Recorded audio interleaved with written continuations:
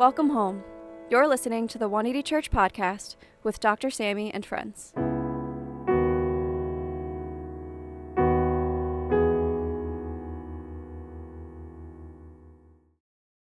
Dr. Sammy D. Kim is a Harvard-trained ethicist and co-founder of 180 Church NYC. He is a Yale Hastings Scholar at the Yale Interdisciplinary Center for Bioethics and the Hastings Center, where he explores the inequities surrounding health, immigration, and social policies, along with professional burnout. He is also a regular contributor to Christianity Today. For more information, please visit his website at samdkim.com. Welcome everyone joining us online and in person. I want to give you a moment to just bow your heads with me as we practice some silence and solitude as we prepare to hear from the Word of God, to allow the Spirit of God to grip our hearts and to speak directly to us. So let me give you a moment to center yourself.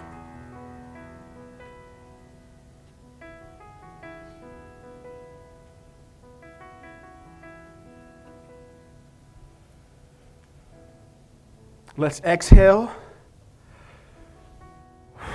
Just let all the automatic ruminating thoughts that are weighing heavy on your mind and heart and bring it to the feet of the Lord. Take every thought captive. Inhale. The promise of the presence of God in His transcending peace when we supplicate it to Him. Jesus calling August 20th, Sarah Young. I am a God who heals.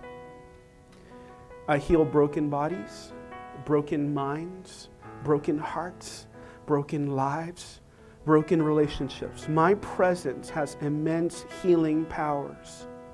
You cannot live close to me without experiencing some degree of healing. However, it is also true that you have not because you ask not. You receive that healing that flows naturally from my presence, whether you seek it or not. But there is more, much more, available to those who ask. All God's people pray. Amen. Let's put this picture up here. So, as you guys know, my wife and I and our youngest son, Josh, we just came back from vacation, came back from Japan. And one of the things interesting about Japan and the taxi culture was that there was Uber, which was much more expensive. Unlike Korea, Korea's rates of taxi fares, Uber fares, so affordable. I was very impressed. But one of the things I was kind of shocked by was the cars the taxi drivers were, using as taxis, and they were very old, like the Toyota Camrys from like the 1990s. Some were maybe 95, 98. And they were not really that comfortable in the back. And usually the cab looked just like that. And usually the person driving it was really, like a grandfather, age, senior, very hospitable, very nice. But as we got in one cab ride, he didn't really speak English that well, but he said, "Can you please," looked back at us right in the eye and said, "Put your seatbelt on, please. All three of you." And I don't know about you, but I'm not that type that puts seatbelts in the back of my car. I mean, who are? Raise your hand if you are. Yes, Stu, I know you are. Some of you nerds. But I didn't really like that. But in Josh especially, because this ride, I think, to where we were going was about 48 minutes or so. And Josh really didn't like it because it was really tight. And it was kind of tight in the back. And so we were kind of scrunched up together. We put it on. But as he, went into the highway, we realized why he said, "Put your seatbelt on." Because it was scary. He was going really fast. And it's like one of those old cars. You don't know the suspension is going to work. You don't know. The turns were really sharp. And really, I was really scared. I started praying in tongues. I started praying to the Lord to save my life. And that's why he said, "Put your seatbelt on." In the same way, when you come to this admonishment the Apostle Paul gives the church of Ephesus, in his final remark to the church of Ephesus, he also gives an admonishment.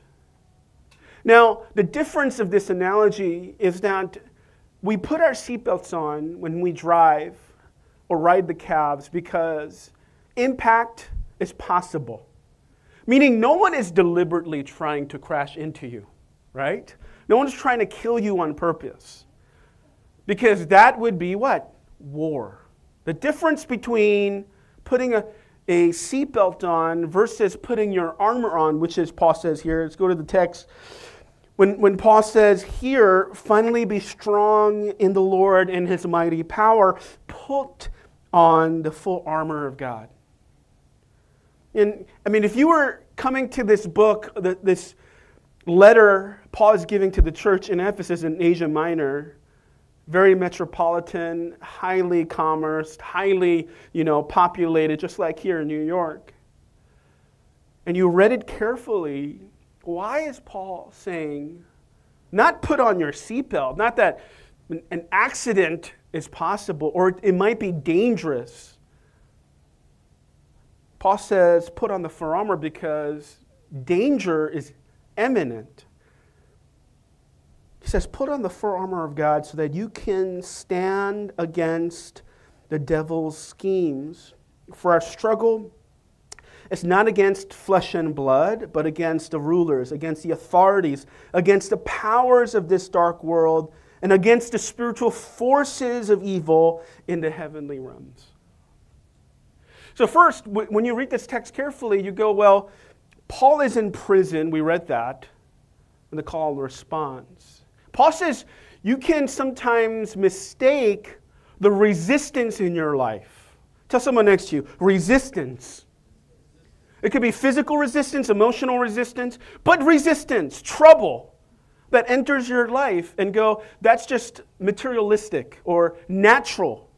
If you're a materialist, you only see in natural phenomenon as the probable explanation for why you're going through what you're going through. Paul says, I'm not in chains because of the Roman Empire. I'm in chains because of a spiritual reality and a foe more treacherous and ageless than you could ever imagine. And one of the things I've seen in the church doing ministry since I was 18 to now, which is 25 years, you can do the math.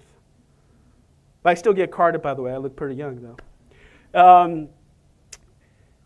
Let me tell you one thing. Most people are, I don't know why this is the case, but most believers are ignorant to spiritual warfare.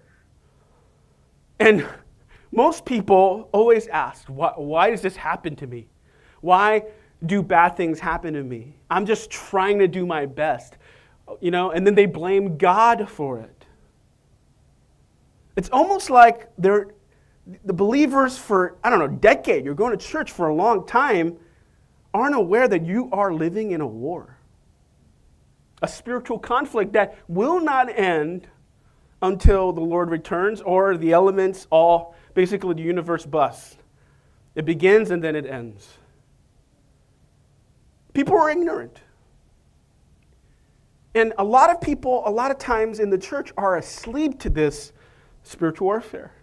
Paul says, our struggle, the trouble in your life, not always the case, but is not against flesh and blood, but against what? Spiritual forces. And we forget that. Next, if you look up, particularly in Hollywood, example of horror movies, the phenomenon of like the Conjuring series, which grossed ridiculous amount of money for people who don't believe in God. But, do I really need to argue and persuade you that evil exists on this planet? I think it's pretty self-explanatory that inequity, evil, just look at Ukraine. It was bombed the other day. Or just the injustices. There are thousands and thousands of refugees on the streets of New York living on the street. I mean, you don't need to be a rocket scientist or a genius or even a religious person to understand that there is a dark being or dark forces at work in the world. I don't have to sell that to you. Then you would be a materialist, which I feel like is a denial of visceral reality, the things we experience in our lives. One of the things I had to learn quickly when I first entered ministry, let's put this picture up. This is 2007 with me and my firstborn son. Whole Foods is still here because no one could get rid of Whole Foods. People are addicted to the organic stuff. But I remember coming here in the city over a decade ago. We sat on Union Square Park steps, looked at Whole Foods, and this is Nathan when he was, I think, 5 or maybe less than that. I don't know. I don't remember his age anymore. But one of the things that we had to learn immediately was entering a territory, meaning this church wasn't here, lives weren't changed, people didn't hear the gospel, didn't even secure a theater here. Actually, we're one of the first ever churches in theaters from AMC. We're known as grandfathered in the contract.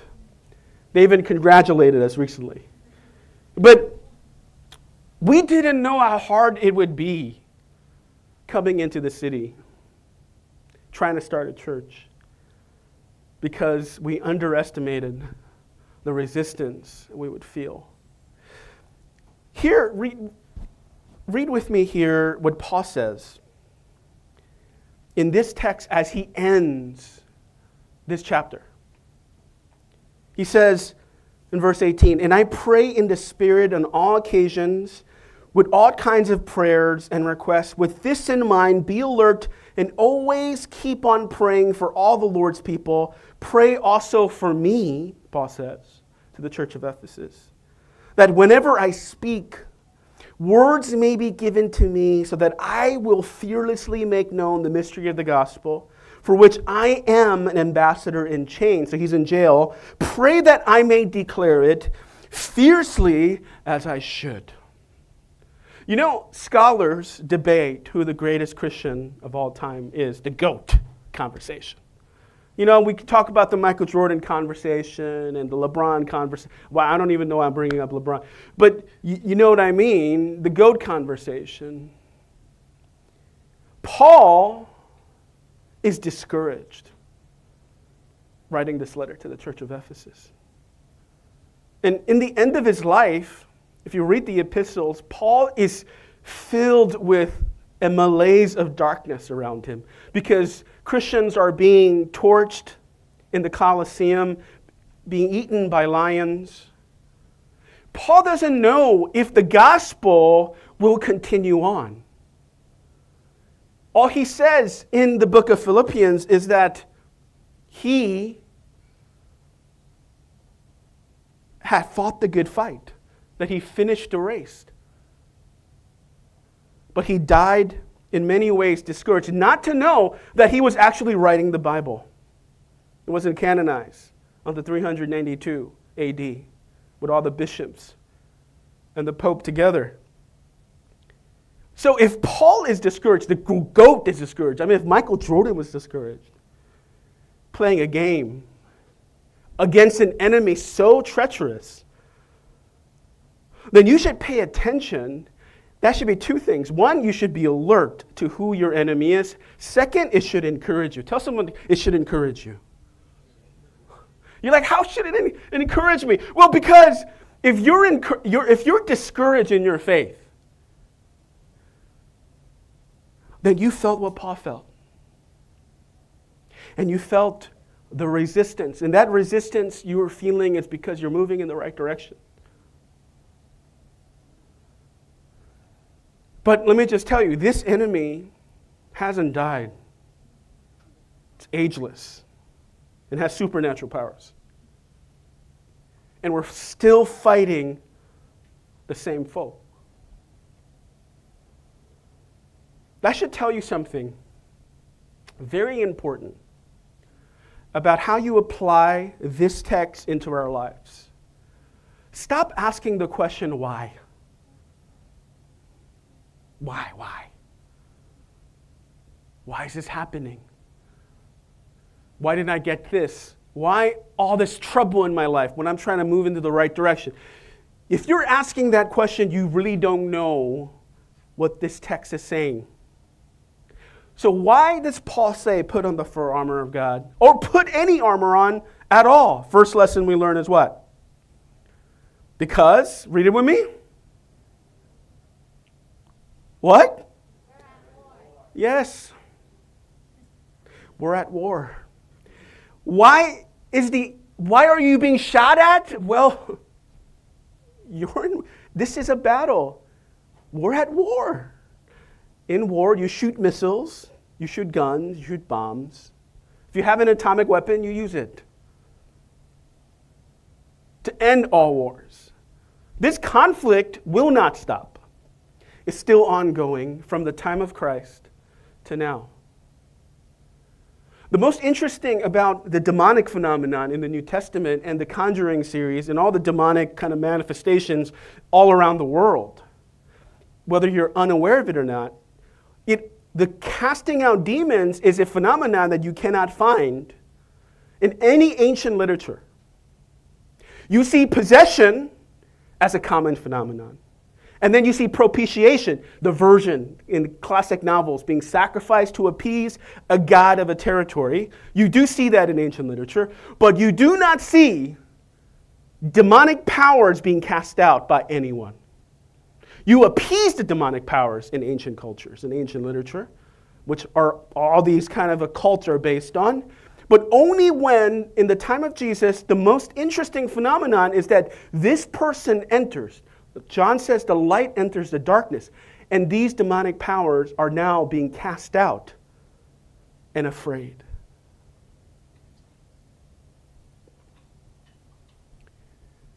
We're at war. Your Christian life and my Christian life won't make any sense until you know you're at war. Why you're getting attacked, why you're getting discouraged, why you're being resisted.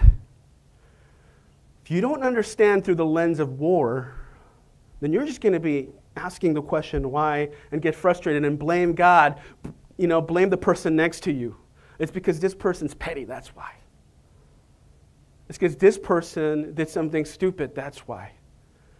No, the macro picture is our struggle is not against flesh and blood. We're at war.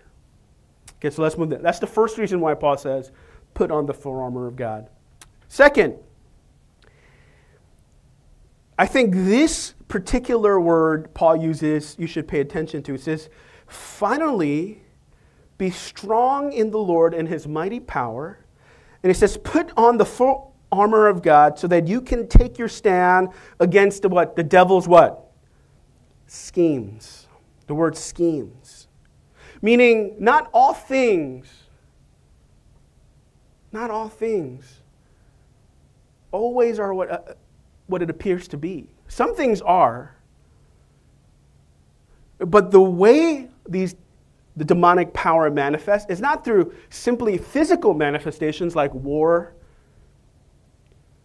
and natural disasters or things like that. But Paul says the battlefield, if you read carefully, Paul says he felt discouraged. He wanted to preach the gospel boldly, but he was getting discouraged. He says, pray for me that I preach the gospel as I should. Why does he need anyone's help to preach the gospel? Is he the greatest Christian of all time? Or one of them in the top 5 at least? Because of the resistance. It was so great. But Paul says schemes. And then, after he says put on the full armor of God, in verse 13, look at it, he goes, therefore, he says it again. He says finally in verse 10, and verse 13 he says, therefore, put on the full armor of God so that when the day of evil comes, you may be able to stand your ground. And he says, after you have done everything to stand, what does verse 14 say? He says, stand again. I am already standing, Paul. He goes, no, keep standing. Don't let your guards down. Stand firm then with the belt of truth, right? He's saying stand. Continue to stand. So the onslaught is very powerful, but is also creative. Because the enemy moves in ways in the mind. That's how we get discouraged. It's a cognitive warfare. So, as you know, after Japan, we went to Korea. Let's put this picture up. It's my first time. That's where the town I grew up. It's called the Gold neighborhood. It's called Kumodon. It has gold in it. But it has no gold around the area. But, and so for 35 years, I longed to eat this chicken. The last memory I have with my mom and brother while growing in Korea is eating something you call this fried chicken, tongdak, where they double fry the batter. And they literally try to kill you. It's so bad for you. And but for 35 years, I haven't eaten this chicken, and I took a vow after I ate it, actually, just 2 weeks ago. I will not eat fried chicken in America again. Yeah, for a year. I'm going back next year. My son's like, you want to bet? And he's trying to get me to eat fried chicken every day. But I'm like, no. Because this fried chicken fell from heaven for me. But we go to try to procure this chicken. So we go after church on Monday, and guess what? The resistance. It's closed. This fried chicken place is closed on Mondays. I don't know what's wrong with them. Closed. We took a cab ride all the way from, 30-minute ride. They're closed. So difficult to get this chicken. 35 years longing. Denied. Detour. Delayed. We have to bind that in Jesus' name to get there. Tuesday we go back. The chicken's there.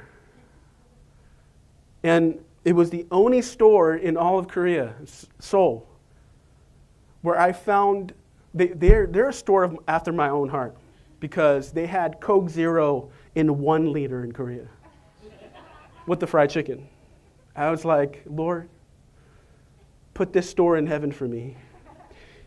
And so we get the 1 liter, so we go back to the hotel. We're opening it up, and I taste the chicken. And it's everything I ever longed for in my life. It was the best I'm not exaggerating. It's the best tasting chicken I've ever had. And it tasted just like what I had when I was 7. My brother used to deliver newspapers, and he used to buy this on payday. That was the only time I ever loved my brother. But all of a sudden, I get a phone call from the United States. It's an Uber driver. It's 2:30 a.m. in the U.S. My son is using my account to order food when 35 years of longing is in front of me. And my wife is going frantic. Pick up the phone. What if he's hungry? I'm like, it's 2:30 a.m. in the morning. He doesn't even need to eat that. And why is he using my account? He goes, pick up the phone. I have chicken juice in my hand. I have things in my face. She goes, pick up the phone. Take care of your son. I'm like, what about me? So I pick up. The Uber driver said, I can't really see your house. I'm like, what time is it over there? He goes, it's 2:30 a.m. I'm like, what are you driving at this time? And then I call Nathan. He goes, I already got it. I'm like, oh my gosh. And so my wife and I, we get into this huge fight. I can't believe you. She goes, I can't believe you. Your son is starving at home. He is not starving at home. It's 2:30 a.m. in the morning. And then Josh, he puts his headphone on. I know what this is like. Put his headphones on. He's like, I'm not going to listen to this anymore. That's it. This is over for me. And because I know how long this is going to take. And then my wife says, what do you want? And I say, I just want to eat my chicken. That's all I wanted for 35 years. She goes, oh, I get it. You want your chicken.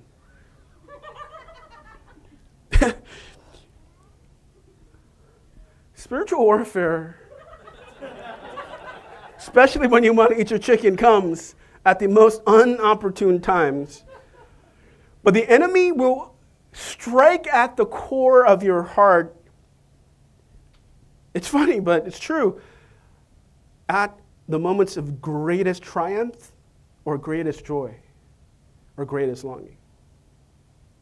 If you had a journal in your life, if you look at how many times you fought with your partner or your friends or your family, it would be on the most joyous occasions. Those conflicts, those resistance comes because the enemy's greatest heart is to steal joy. Jesus says the thief has come to kill, steal, and destroy. And here what happens is pettiness takes over. And now you're fighting something that doesn't even make sense to steal joy. I almost had tears in my eyes. This is all my chicken. It's all I want. It's all I've ever wanted. Honestly, after I ate the chicken and saw, I was like, let's go home. I'm done.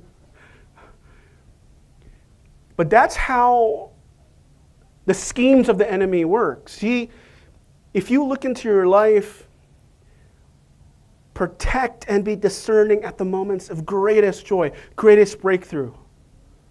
That's when the enemy strikes.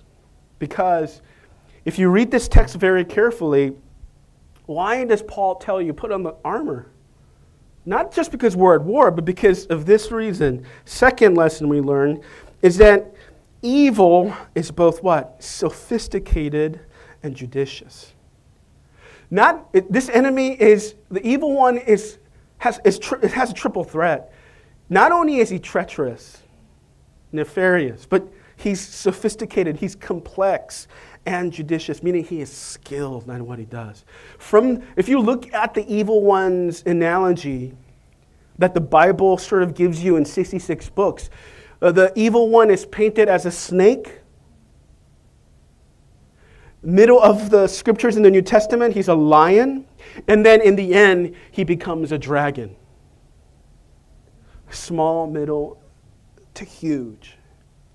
Because the culmination of church history, what we're fighting against is an enemy that's not only treacherous, but sophisticated and judicious. And let me tell you, he's faced better Christians than all of us. Tell someone next to you, he faced someone better than you already. None of us are going to be better than Paul. I already know that. And Paul was discouraged. So if Paul was discouraged, you are going to be discouraged. And that's why we have to pray more than Paul. Because our enemy already seen every scenario, every tactical advantage. We might even have youth or zeal as our strength, but after this battle for years and years, it's a battle of attrition too. It wears you down. You just want to give in. Jesus calls Satan the god of this world. Tell someone next to you, the god of this world. Jesus is not the God of this world. He's the God of the universe, the God of heaven, but he is not the God of this world. This world now is occupied by the evil one. So if you're preaching the gospel, you're sharing your faith with your friends, you're invading his territory. I don't know about you, but if I was in the subway and someone tried to harm me or take my phone, their arm would break off. You go, what about turning the other cheek? That doesn't apply when someone's trying to hurt your family or you. That's self-defense. I will break your arm, and I won't feel bad about it. You come to my house, try to take my chicken. You come in and you barge in, you try to take my chicken, or you try to hurt my family or my TV, I will kill you. And a lot of believers don't understand, it should be easy to witness to our friends, tell people about Jesus, bring them to church. You think Satan is going to let you take over millennia, years of work, of territories, of lineages, of generational curses, just because you want to share the gospel? The enemy goes, okay, here, take them. He's not going to forfeit that work. So expect discouragement, expect resistance. Because when you enter the kingdom of darkness, you're the one invading. He's just defending his territory. He's the God of this world. And he's sophisticated and judicious, very, very skilled. And he will strike at the heart.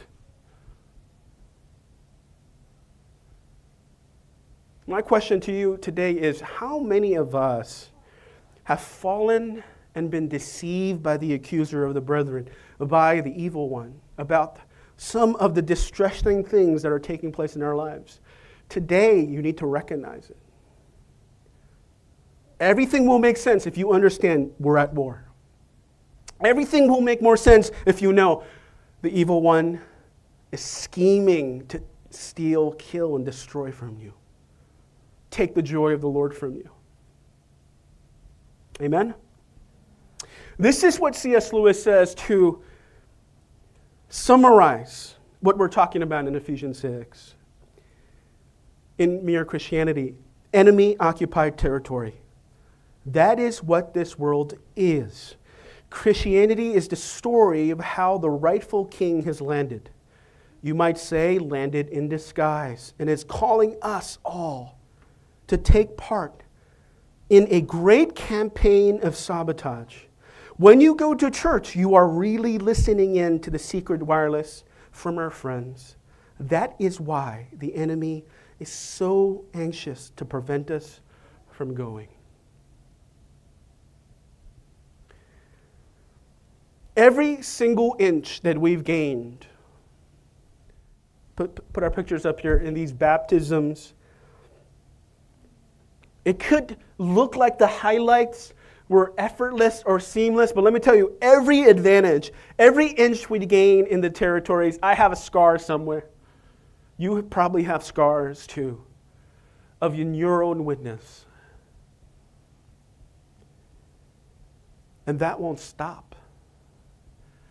It won't ever get easier.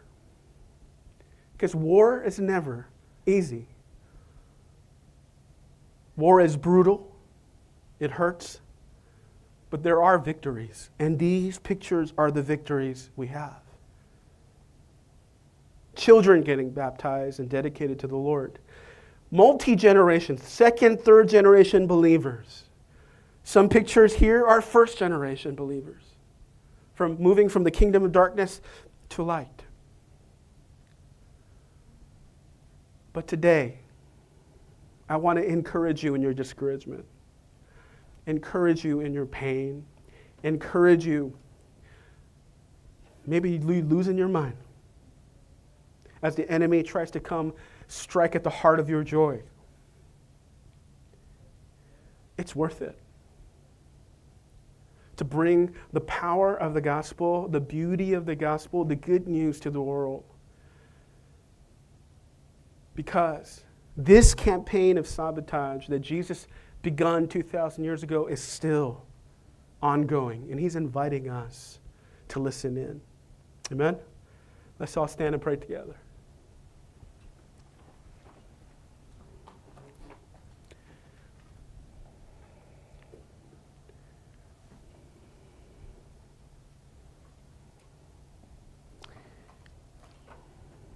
Today, will you lift your hands with me to the Lord? I want you to give the Lord your fears, your discouragement, your hurts from trying to walk in the path of the kingdom. Because if anyone understands wounds and pain for mission, it's Jesus. He's the wounded healer.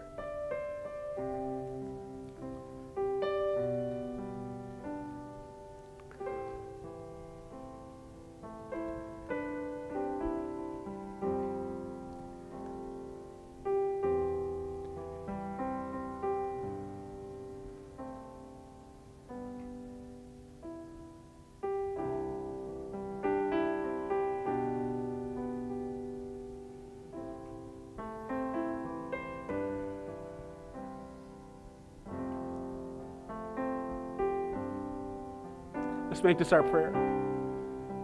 Come and make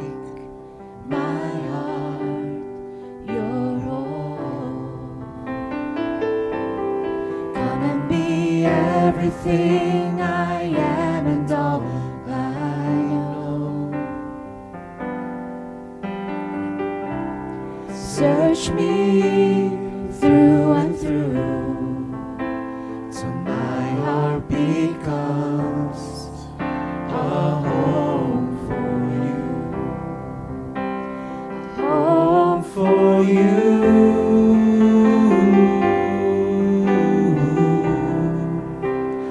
Home for you.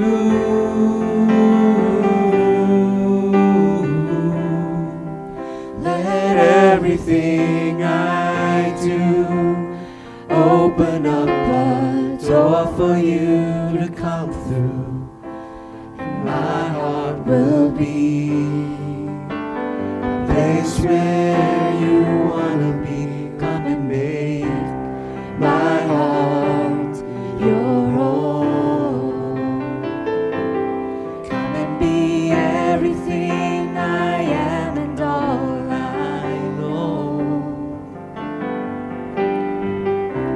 Search me through and through till my heart becomes a home for you.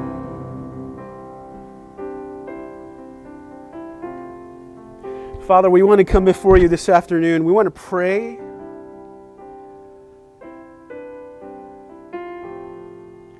For some of the trouble in our lives, help us make sense of the discouragement. Make sense of the resistance.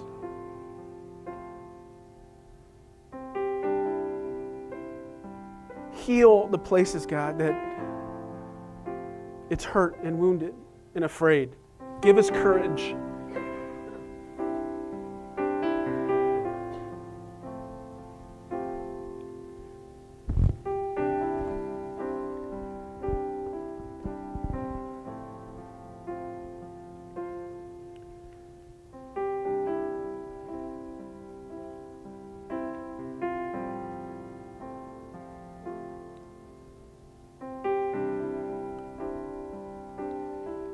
Jesus said that in John 10:10, I have come to give you life to the full. But the thief has come to kill, steal, and destroy. As we close today, here's the main reason why the church, the ecclesia, exists in a community. Because I told you already, right? Like us individually, we're like a Twinkie to Satan. You're like chump change. There's no way you could defeat the snake, the lion, the wolf, and the dragon on your own. And this is the idiocy of Christian formation in America. A lot of Christians live isolated, struggling alone, struggling internally, cognitively alone, and then you get some help in counseling with your counselor. That's become not taboo, and it's getting healthier. But the evil one will still weave through. But when you look at John 10:10, the passage I'm going to be preaching on that in the next few weeks. But when Jesus talks to the disciples and the people of that town that he's in John 10:10, the imagery is that people didn't have enough resources because some shepherds only had 3 sheep or 4 sheep. Some had 10 or 12. So the town got their resources together and created a sheep pen where all the sheep come for the night. And there's a watchman that's paid. And that's what the church is. We're all here. We're looking after each other. And we're submitting our lives to the great shepherd, the good shepherd. Because if you try to fight the enemy alone, you'll be devoured. But together, we are strong. So I want to pray today that the Holy Spirit give you faces and places in this community that you can turn to fight evil together, to be encouraged in your discouragement, to have people pray for you when you're discouraged or attacked. But you won't do it alone. Amen?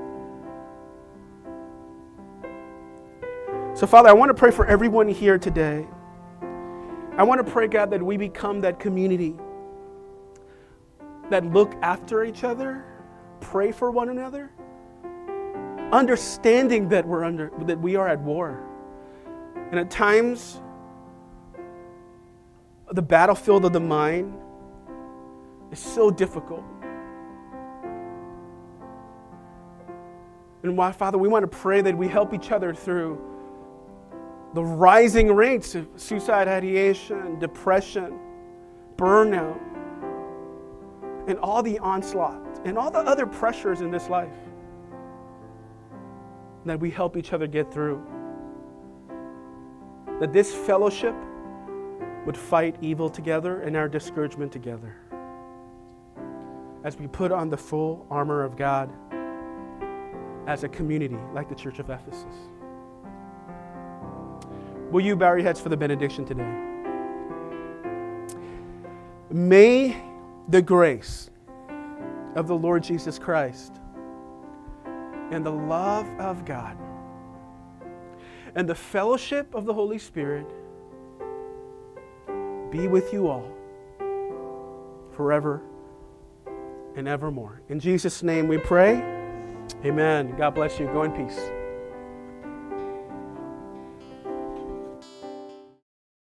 And happy Sunday. My name is Haley, and I'm a member here at 180 Church, and I will be sharing some community news with you. First off, let's talk about how we can give. If you're a member here at 180 Church, we ask that you continue to keep God at the center of your finances and to tithe faithfully. Admission is free, but mission isn't. If you're a visitor here with us today, we welcome you to our service, and there's no financial obligation to give, but if you'd like to make a donation, you can do so with the methods above. Our next announcement is about all the ways you can connect with God and others in our community. We have our Bible reading group, 180 BRG. You can join us at any time to read the Bible. Feel free to follow along and feed your soul with the Word of God. We also have a number of other ways to stay connected, including our church's Facebook page, Dr. Sammy's Twitter page, our YouTube page, and our various Instagram handles. We are live every Sunday for service through YouTube, so you can always watch and re-watch the sermons and stay connected with us. Also, please note that we will be having a remote service next Sunday on August 27th. So we won't be meeting in the theater next week. We're going to meet remotely on YouTube, so we'll see you online. Next, we have small groups. Small groups are a great way to connect with others in the community and go deeper into the message. We have various groups for different stages. Some meet on Zoom and some meet in person. If you need any additional info, please speak to any of the greeters in 180 shirts. Next, we have resources. We have plenty of resources that are available for you to purchase at the cafe to help you connect with God daily. It's a great way to share the gospel as well. We also have a couple more books out there right now because of our current series, Victory Over Darkness and Spiritual Direction. So make sure you check those out. We also want to share that a holy haunting is now available locally. So a holy haunting, yeah! Woo! A Holy Haunting is available in local bookstores, McNally Jackson in Brooklyn and Strand in Manhattan. And this is really exciting. So if you're around the neighborhood or you want to make a trip out there to check it out, please do so. Let's pray for many more people to encounter this book and experience the love of Christ and that they can come home. Now, while you're at the cafe, you can also pick up some 180 merch. There's a collection of sweatshirts and shirts. All purchases are based on an honor system and can be purchased the same ways mentioned before. Are you feeling in need of prayer? Now take a minute to pause and pray. There is power in prayer, and you never have to pray alone. You can send an email to prayer@180church.tv. There will be a team praying for you on the other end, and everything is confidential. Pastor Lydia created an instrumental album called A Glimpse from 180 Studios. It's available on iTunes, Spotify, and YouTube. It's a great way to recenter ourselves with Christ to some peaceful worship songs, and you can unwind and exhale and take in the presence of God. Next, we will have Day in the Sun. So our next Day in the Sun is the college party on September 24th. It was the 17th, but the date has changed, so please take note of that. It's on the 24th, and it will be located at the Great Hill in Central Park at noon. So wear your college gear and represent. Remember to fill out the RSVPs when you see them on your email inbox. And let's pray for beautiful weather. And don't forget to invite your friends and family to this event. They might be just one invite away from experiencing God and life change. Also, we will be having our last Day in the Sun for this year on October 22nd. So please mark it in your calendars. If you haven't already, we're collecting a one-time donation of $100. So for all the Days in the Sun to cover the cost. So please do that if you haven't. Next, we have our 180 retreat. It's coming up. It's so much fun. I hope you guys all RSVP'd. It will take place on the Labor Day weekend, September 2nd to the 4th. That's a Saturday to a Monday. The location will be at a Residence Inn in Secaucus, Meadowlands.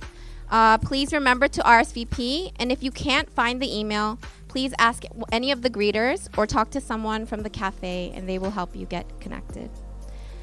Finally, we are looking for volunteers to help serve in many different areas in our community. First, we have the cafe or bookstore. Come help wake people up spiritually and literally. Sunday school, come help our littlest members get to know the love of Jesus. We have our techies, come help us build really cool stuff online. And the greeters, come help all feel welcome and be the friendly faces of our community. Please see any of the greeters in 180 gear or anyone in the cafe, and they will help you get plugged in. Those are all of our announcements we have today.